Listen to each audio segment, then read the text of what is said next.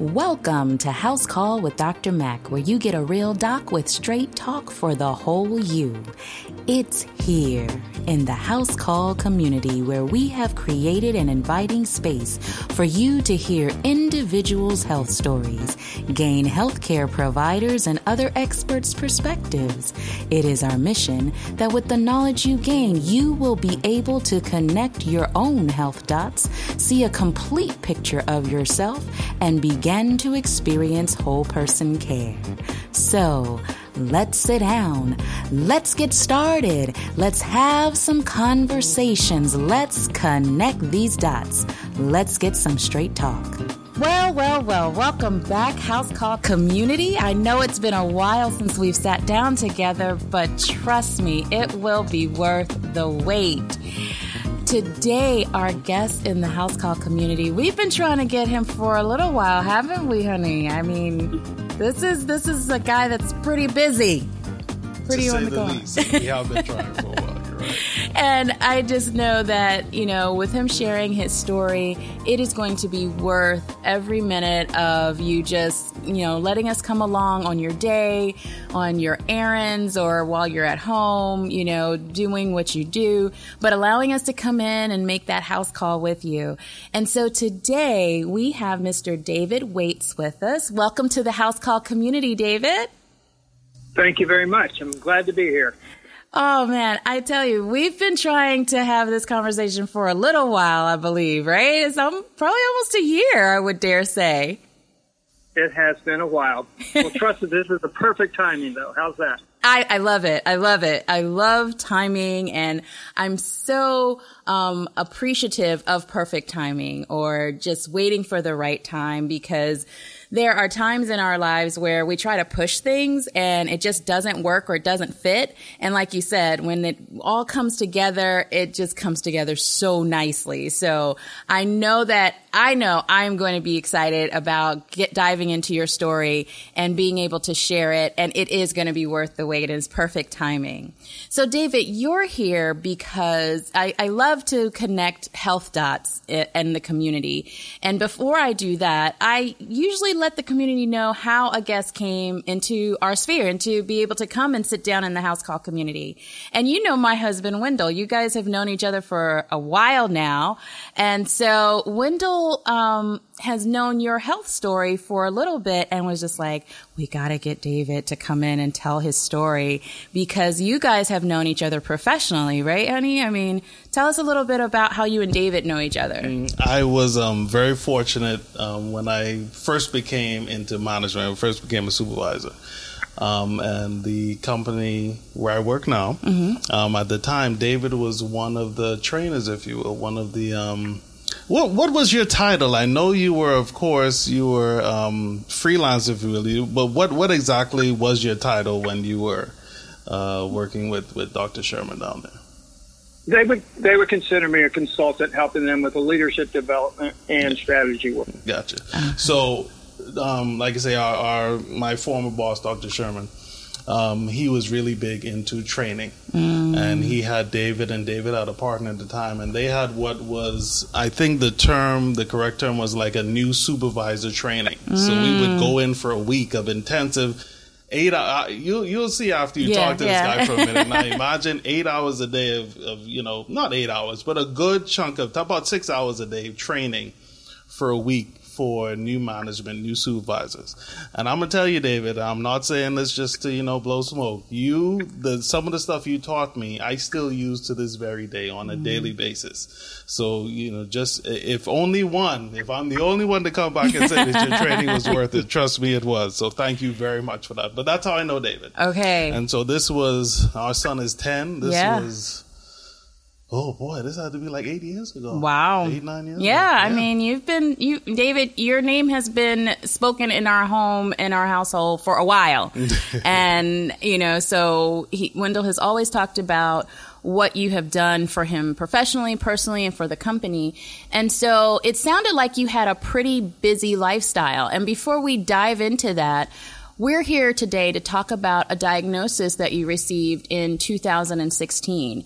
And so we're going to probably take a little step back and go towards that story. If you could tell us, what is the diagnosis that you received on February 22nd, 2016?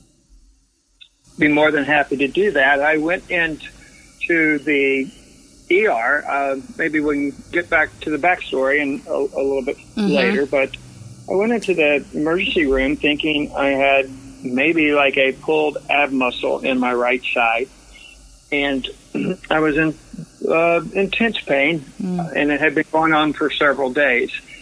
Actually, I was headed to my orthopedic doctor, but we had changed insurance, and he no longer was available. And so what turned out to be a blessing, I ended up going to the emergency room, mostly driven by that was the most pragmatic from the insurance standpoint. So when I got there, they actually took me in pretty quickly because of the intensity and started doing tests. They had absolutely no idea, gallbladder, kidney stones, etc., and ultrasound. Ultimately did a CT scan. And so 5 hours later, I was sitting in a small waiting room there in one of the emergency room in the hospital in Orlando. And the doctor came in and said, I have some news for you. He said, you have cancer in your kidney. What? In a small place in your kidney. And I said, okay. He said, but there's more. And it's not good news. You have lytic lesions all through your femur and your pelvis, up and down your ribs cage, and all throughout your spine. And you have a very rare blood cancer that we can treat, but we don't know how to cure. It is terminal. And the name is called multiple myeloma. Whoa. That was a lot to process. Yes, that is a lot to process when you're walking in for what you would think is an abdominal pulled muscle, and 5 hours later you're told you have a terminal cancer. Now, let's back up just a little bit here. I kind of want to understand your lifestyle. You know, I know that you were doing trainings and working for, companies. You were a consultant for, corporations. Tell me, what would your your routine be? Were you a person that was always on the go? Were there anything that, now that you look back, that could have potentially been kind of little yellow flags along the way? Can you give me a little bit of that background? Yes, I am. I'm a very kind of your stereotypical type A personality, high energy, never required a lot of sleep. Being active, I was active in my physical life. I'd played sports, some kind of recreational sports, well into my adult life. Even recreational softball. I played golf. Work-wise, I traveled. Like I mentioned, I live in Central Florida. But I traveled all over the country. I've done paid speaking engagements in all 50 states. I had clients everywhere. I was in and off airplanes. At the time, my major clients were in D.C. and Dallas and Boston and L.A. And other places. So real high energy. Loved that. I get energized by doing. I was in a job and a career that was very energizing as a window, and I appreciate the input. I mean, one of my passions was to help people get better, but do it in a way that had a lasting impact. So the fact that he said here, years later, he's still able to remember something, it's very affirming. But that really was my passion. How can I help people develop the potential that's in them when they have new opportunities? Like in Wendell's case, he had moved into a supervisory role, and maximize the unique expression of life that he is. And so that was my passion. I did a lot of speaking, did consulting, strategy development. So it was varied, and always changing, which I love. I love the variety that comes from that. And so I worked hard, I played hard, I rested hard. But that was my lifestyle. And so now that I look back, multiple myeloma is difficult to diagnose. Yes. I've learned many things about this. In the multiple myeloma community, it's known as the cancer with 1,000 faces. It manifests differently for everyone. One of the most difficult parts, and especially initially, and it still is to some degree now, when I would ask, well, what about this? What about this? It's like, we don't know. Everybody's different. And because it manifests differently, there's not this codified amount of information that you can go, this is what's going to happen, etc. Now, that's after my diagnosis, but that concept precedes diagnosis. So people have been diagnosed in many different ways. Several people I've met who have had a broken back or a broken bone because the cancer's in your bone marrow and weakens that structure. For me, the fact that I just had the pain in my side and they were literally able to diagnose it the first time we went in from that standpoint, and I said was a blessing. Now, it was obviously a major curveball in my life, but it changed everything. But now that I look back, there were just a few signs, but nothing that I should have really picked up on. The summer before, as you mentioned, I was diagnosed in February of 2016. The summer before, I was just lethargic for me. I grew up, my father owned an indoor foliage nursery. And so in Central Florida, obviously in the summer, it's hot. So if it's 92 degrees outside, if it's 92 degrees outside, it's 96, 98 degrees inside a greenhouse. That's right. Right. Yeah, part of it. So I remember telling my dad, Dad, it's hot. He goes, yes, it is. I said, Dad, it's hot. It is, son. Keep working. Dad, it's hot. You're right, son. Keep working. So as I described my occupation, Windows used to see me in a suit, but I enjoyed putting my boots on and jeans on and working outside. So I always did my hard work. It was what I call the replenishing activity for me. But that summer, the summer of 2015, I just was like, I don't know, I just can't get motivated. And I was going, I'm not going to let old age get me. And I didn't really consider myself old. Wow, I like that. You thought you were running from the maturing process of life. You were like, nope, I'm just not going to let that happen. Not going to let it beat me, and it was beating me, I thought. And so, so that was one subtle sign as I look back. There was another, interestingly now, obviously I know exactly, in November of 2015. Okay. I had been one Saturday morning. I got up and did some very light, hard work. Not anything strenuous at all. I was trimming my hedges and like throwing them over so I could pick them up with my tractor and carry them back to where I lived at the time in a rural area, so I had a place I could go and pile them up, etc. I only worked a couple of hours, and then it was football season. Man, I'm going to come in and watch football, college football. And so I spent my Saturday afternoon on the couch watching college football, and this time it was on the left side, and a pain started developing. And I thought, okay, I must have done some little tweak of something. And this pain on the left side, is it in the front? Is it in the back? Yeah. It was in my rib cage. Oh, in the rib cage area. Okay. But in February of 2016, it was in my right side. This time it was on my left. Okay. And so, again, like I have been blessed. Back to my lifestyle, I've been blessed. I almost never got sick. I was around people all the time. Obviously, teach people to have good attitude, and how you look at life is important. I wanted to always be authentic in that. That was truly a value I have. Yeah. And I was just blessed I never was sick. And so I think, I'll go through it. So that was Saturday. Sunday it was bad. Monday it was worse. Tuesday I had an early breakfast with some friends, and I sneezed, and it's like, man, it was killing me. And I thought, I have got to break down, and that's kind of my thought process. I'm going to have to go to the doctor. I can't believe this. I broke a rib. Oh, my goodness. I go to the doctor. I do x-rays. Everything's fine. My son-in-law, my oldest daughter's husband, is a physical therapist. Okay. Went over to see him. He checked me out, and he goes, it's probably a repetitive motion injury.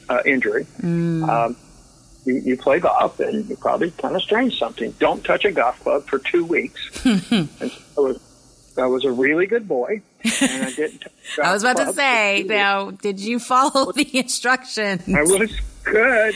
Hey, this is the man that's married to my daughter. I want him to treat her well. So I need to do what he says. I love it. Yes. Not the fact that this is a healthcare provider and I need to follow instructions. But that's no, that had nothing to do with it. That was my daddy's heart. Oh my goodness. And so you are now you're sitting here and you're looking back over these subtleties. But the one thing that I do want us to reiterate is that everybody is different, and you've called this the cancer with 1,000 faces, or that's what the community calls it. And this is something that I know our house call community will be sitting here and going, oh my goodness, so now what? What do I do? But what I want to pull out in your story is that there were things that were not normal for you. So, like the extreme fatigue, the pain that started that you were like, okay, wait a minute, what's going on? These are things that I want our community to hear and start connecting the dots, not just I'll check it later kind of thing. But if it's something that's different for you, these are the things that we talk about, how you can sit down and connect your own health dots and begin to see a clearer picture. Although this is something that's very, it can be very obscure, right? This is not something that you can just look at and say, oh, this here, there's that symptom, there's that, type of lab work. Okay, boom, this is what you have. But this is what I want people to get, is that there are things that you're bringing out in your story that were not regular, or it was not your norm for you. And that is something that is that's jumping out at me for your story. Wendell, what did you want to say, honey? It's just that this is just a complete geek, if you will, pardon me. I did flow cytometry for a long time. Oh, yes. Multiple myeloma, when it comes to flow cytometry, is one of those cancers that's just beautiful to diagnose. Oh. Because the thank cells, you very much. I'm sorry, right. I know. But, because the cells are those plasma cells. Yeah. Yeah, they are the plasma cells. Yeah, plasma cells, right? But they just, when it comes to flow and the light, the spectrometry. So y'all are really making me look at my whole industry a little bit differently now. If you will, we really got to put a face on the other side of what we do. Yeah, you know? Because you have to all put the time I did flow, I never knew anyone with multiple myeloma. But anytime I got one of those cases, it's like, oh yeah, this is right. That's all. That's wow. That is interesting and almost ironic because that's when I mentioned to people that one of my major clients was somebody that did major lab work. And, of course, I'd been through the labs, and I would always say, I know nothing about the science. I just deal with the people part. Right. He kept us sane so we could do our job. Right. Oh, my goodness. So, now that we have a little bit of the background, I do want to kind of interject a little bit of the science here so that our community can again have another dot to connect. And so I do, have my disclaimers. I am not a hematologist. I'm not an oncologist. I do just remember, little bit from medical school, little things here and there. But one thing that you talked about when you said lytic lesions in the bone, that jumped out at me because I remember that being one of the big, what we call pathognomonic type of those were one of the signs that you could see that you were just like, oh my goodness. So I know when those physicians saw those lesions in your pelvis, in your rib cage, and that was one of those moments where you're just like, whoa. So these are areas where your bone marrow has actually broken down, and so they light up on CT scan. It's kind of like, even just on X-ray, I believe, and on plain X-rays, you can see lytic lesions. And now, were you hurting anywhere else? It was just that one side. I mean, were you having like aches in your arms and your pelvis? Was there anything else that you can think of going back now, looking back? No, actually, no. And that's actually the strange part. Wow. And in the November of 2015, when they x-rayed for maybe a cracked rib, they didn't see it. It was in February of 2016, though, when we did the CAT scan, like you said. I saw my own CAT scan. My bones looked like a zebra. I mean, there was black where it should, and the yes, white, black everywhere.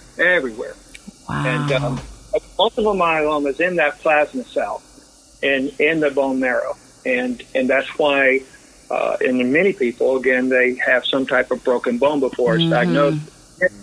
It evidently, and I'm with you, I mean, I've learned a lot about the disease as I studied it so I could help my medical team and mom's care, but it kind of hides, and it's not always seen and diagnosed. Wow. So that is very correct. I mean, so what has been your treatment, so far? I mean, can you take us a little bit through what, now you have this diagnosis?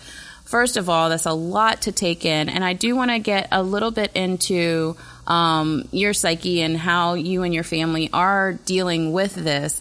But I want to go back to some of the medicine part of it. What are some, because I know people are like, well, how do you treat this? So what is there for you? Because you were told you have something that is treatable but not curative. So what are the treatments for multiple myeloma? I chose not to tell anybody but a close circle of friends, real close family, and my children. Initially, they wanted to do one more test. They do a bone marrow biopsy, and anybody in the multiple myeloma community cringe. It hurts. Yes. I just cringed. Yes. Okay. Down your back, and they get a piece of your bone there, and then they go back in, they chip off a little piece of bone. And so I stayed overnight at the hospital just one night, and then they said, we're going to do this, and this will be the confirmation. We're 90%. So that was the confirmation. Okay. And so then was decision time. I'll quickly just interject. Maybe this will help your listeners.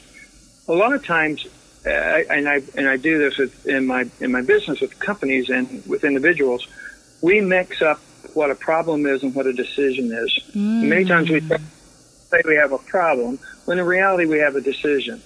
So a problem has three characteristics. A problem, there's a deviation for what was to what is. And in my case, I wasn't hurting, but then I was hurting. So obviously there is a deviation. Second, we don't know cause, and that's what took me to the hospital. Didn't know why, and fortunately, we ultimately determined cause. And then the third quality of a problem is you care. Well, in my case, obviously, I cared. So once it was diagnosed and confirmed by the bone marrow biopsy, we now know cause, and we know what's going on, and I care. I don't have a problem anymore, but I did have a large amount of decisions to make. And so now we're in, to answer your question, in the care side, what path of care do I want to take? The science of multiple myeloma is relatively new. If I had it diagnosed 40 years ago, I wouldn't be joining house calls. The chances are really high that I would have already passed away. So I chose the most aggressive route, which is now pretty much standard protocol, but you still have options. So my route I chose was we initially attacked it with a chemo cocktail and other drugs. And so I went through 5 months of multiple chemos and steroids, and there was a cocktail of drugs that the medical community has found. These drugs don't tend to work individually, but in combinations they do. Okay. My oncologist, I'll interject a good metaphor here, there's 3 stages of my treatment journey. And the first stage, he said, this is like cutting the tree down. And so we, the myeloma, the infected cells in your bone marrow, my understanding is that they're bigger and stronger than my good cells. And they literally were overtaking my bones, as if one time he used a great metaphor, as if you had a straw and the fluid inside was just getting too big for the straw, and it just starts. So the first 5 months of treatment, the first induction, was to cut the tree down. I would joke that I would be having my side effect of the week, or sometimes a side effect of the day. It was pretty brutal. Wow. Took me out. I mean, I had my whole lifestyle was turned upside down. I was emotional, for the most part, not functional. I could do some things, but nothing I could work, and most of my life had been altered. Okay. But that was successful for me. That led to the most radical part, which was a stem cell transplant. Okay. So in July, I was diagnosed in February. So in July, we did a stem cell transplant. So do you want me to go into the details? Would that be helpful? Yes, please. Okay. And so the battery of tests, 8 or 10 tests, making sure you're prepared, etc. And then about a week before I was going to go into the hospital for the transplant, they hooked me up and did what is called apheresis, and they hooked me up very much like a dialysis. I just went in the hospital, just laid still. For me, it was a day, and they circulated my blood. It's amazing, the science. And I just laid there, and they were extracting the good stem cells. And my understanding, and Wendell might be the one and yourself can confirm this, but my understanding of a stem cell is it's like a virgin cell that hasn't determined if it's going to be a red blood cell or white blood cell or a platelet. Right. And so they were taking out cells that they knew were not infected. And so they needed, I honestly, I'd have to go back to my notes. I think they needed 6,000, and they got like 16, or maybe, I'm sorry, I forget the numbers. That's 16,000. 6 million, you need 16, 15. Anyhow, I remember going, I'm always an overachiever, so I even overachieved there. That was it. That's good. I love it. Some people have to do that multiple days. I got it all done in once. Like, yay. Wow. Yay me. Of course you did. You gave it away. Of course. Oh, man.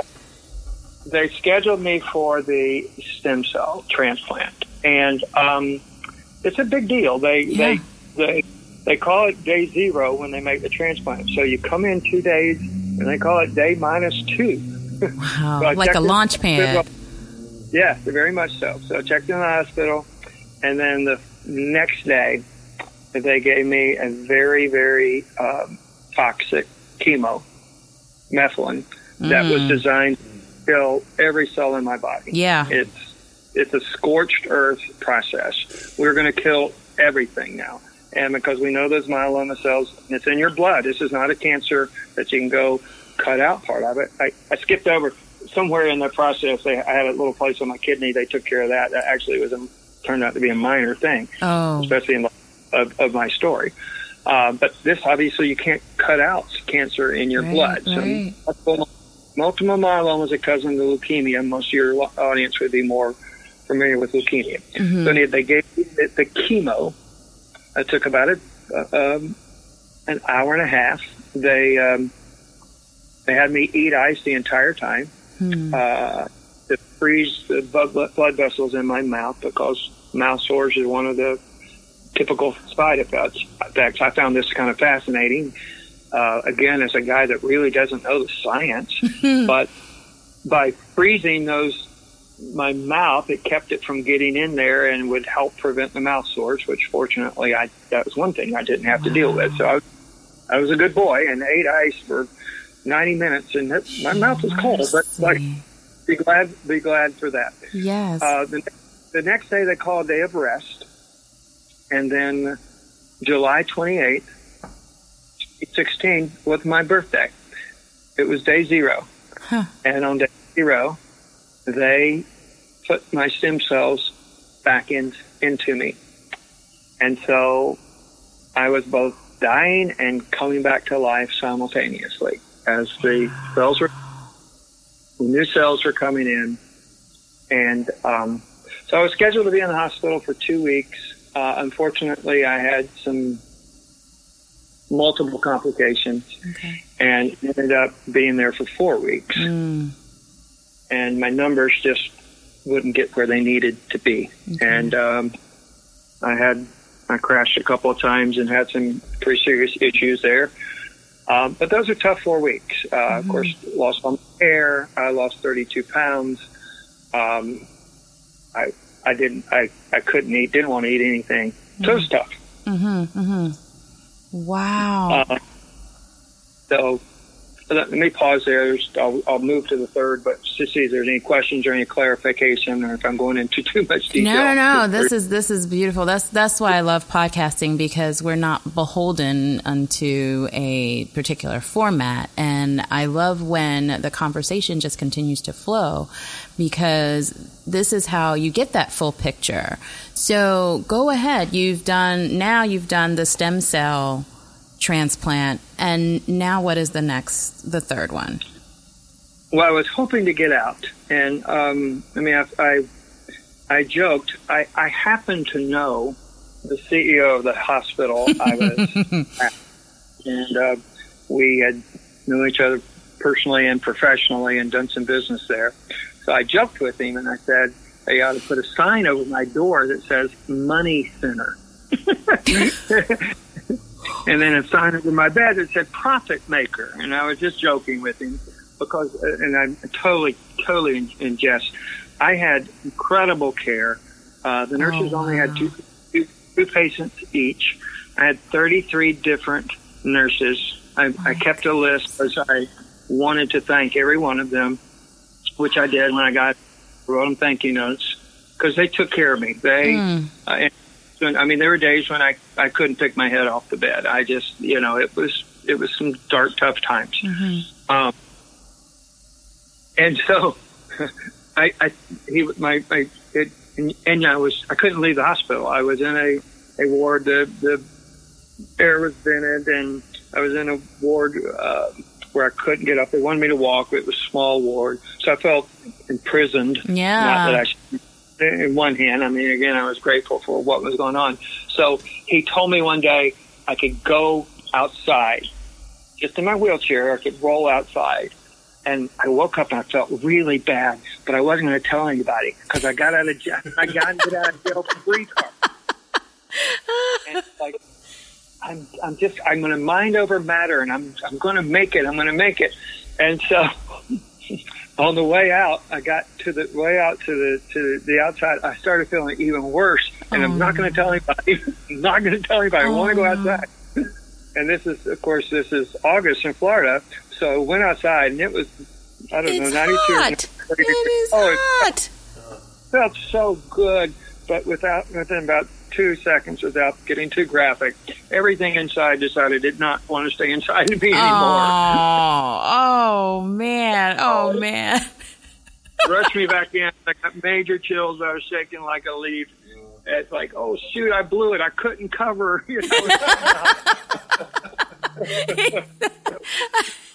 Busted. Yeah, I got busted. Right. Like, got busted. My body betrayed me. It was like 3 or 4 more days after that, and I finally got my get out of jail card free for get out of jail free card for just a few minutes. So, but they kept watching my numbers, and finally, my numbers got to where I could leave. But when I left, my entire immune system had been compromised, so it was as if I was a premature baby leaving the hospital. So, confined to my house for 30 days and had to have 24/7 care because you could crash. And if I crashed, I could crash quickly, which I'd done in the hospital, which in all care, but to some degree probably good for me because I needed to know I'm not invincible and that this thing can go quickly, and I need to not be like, hey, I got this. Right. I got this. I didn't have this. There were things that obviously I couldn't control. So went through that pretty well.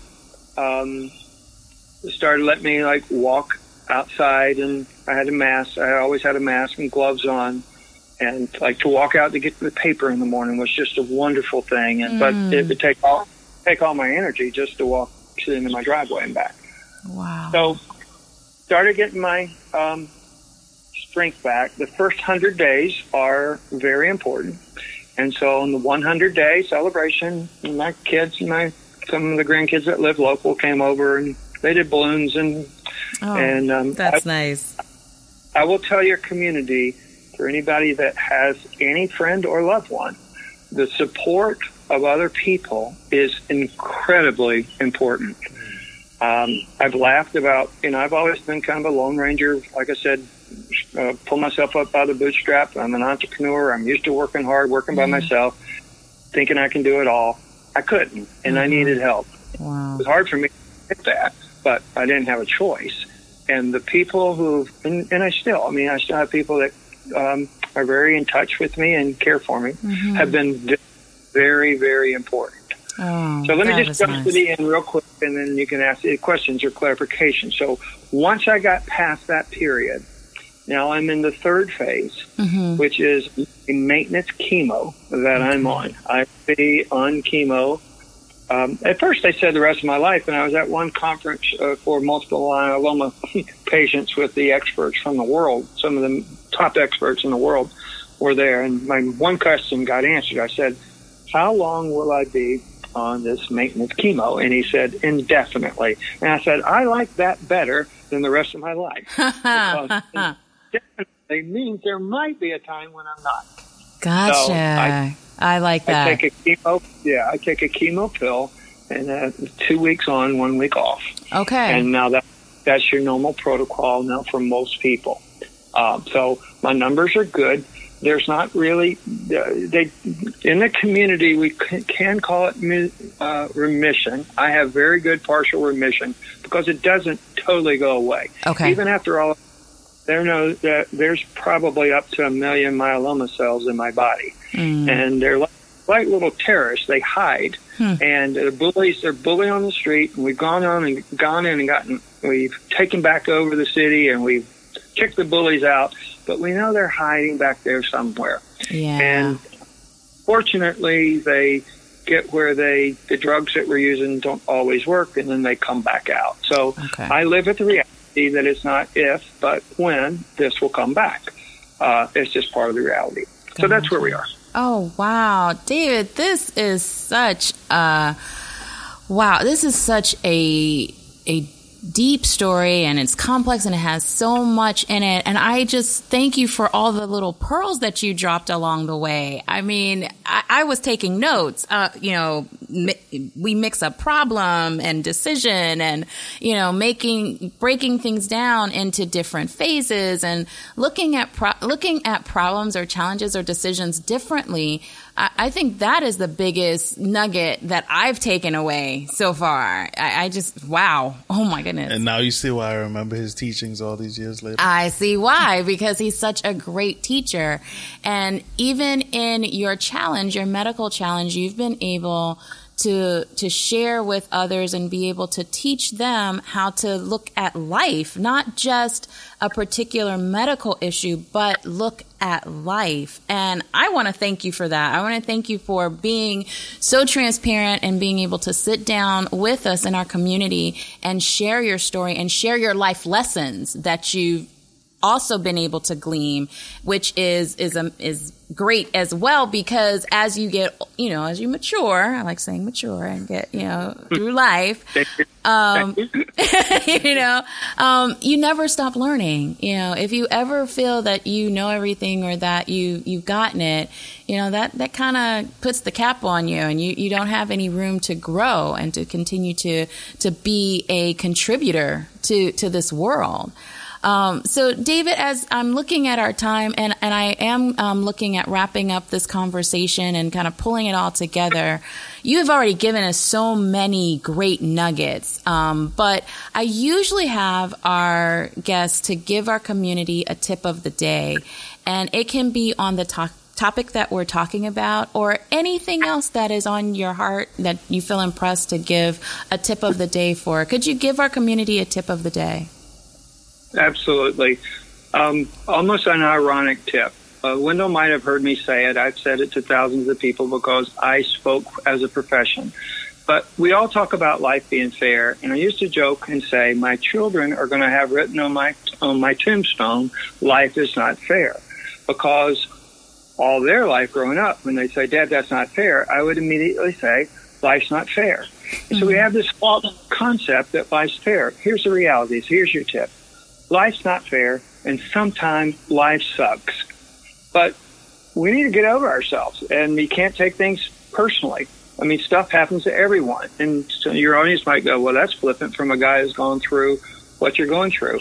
Look, there's things that I can control and things that I can't control. I could not control the fact that I've gotten a horrible, horrible disease that has radically altered my life. But I can control how I respond to it. And we live, and those of us here in the United States, we see ourselves as victims when we have so many blessings. Most of our problems are first world problems that wouldn't even be noticed in third world countries. Mm-hmm. So my goal, despite almost everything in my life has been altered and changed, is to get back as much life as I can. My motto is, I have cancer. Cancer doesn't have me. I want to reclaim as much of life as I can. I accept I will never be what I was. But why should I whine and complain? It happens. I need to learn how to deal with what I'm working through.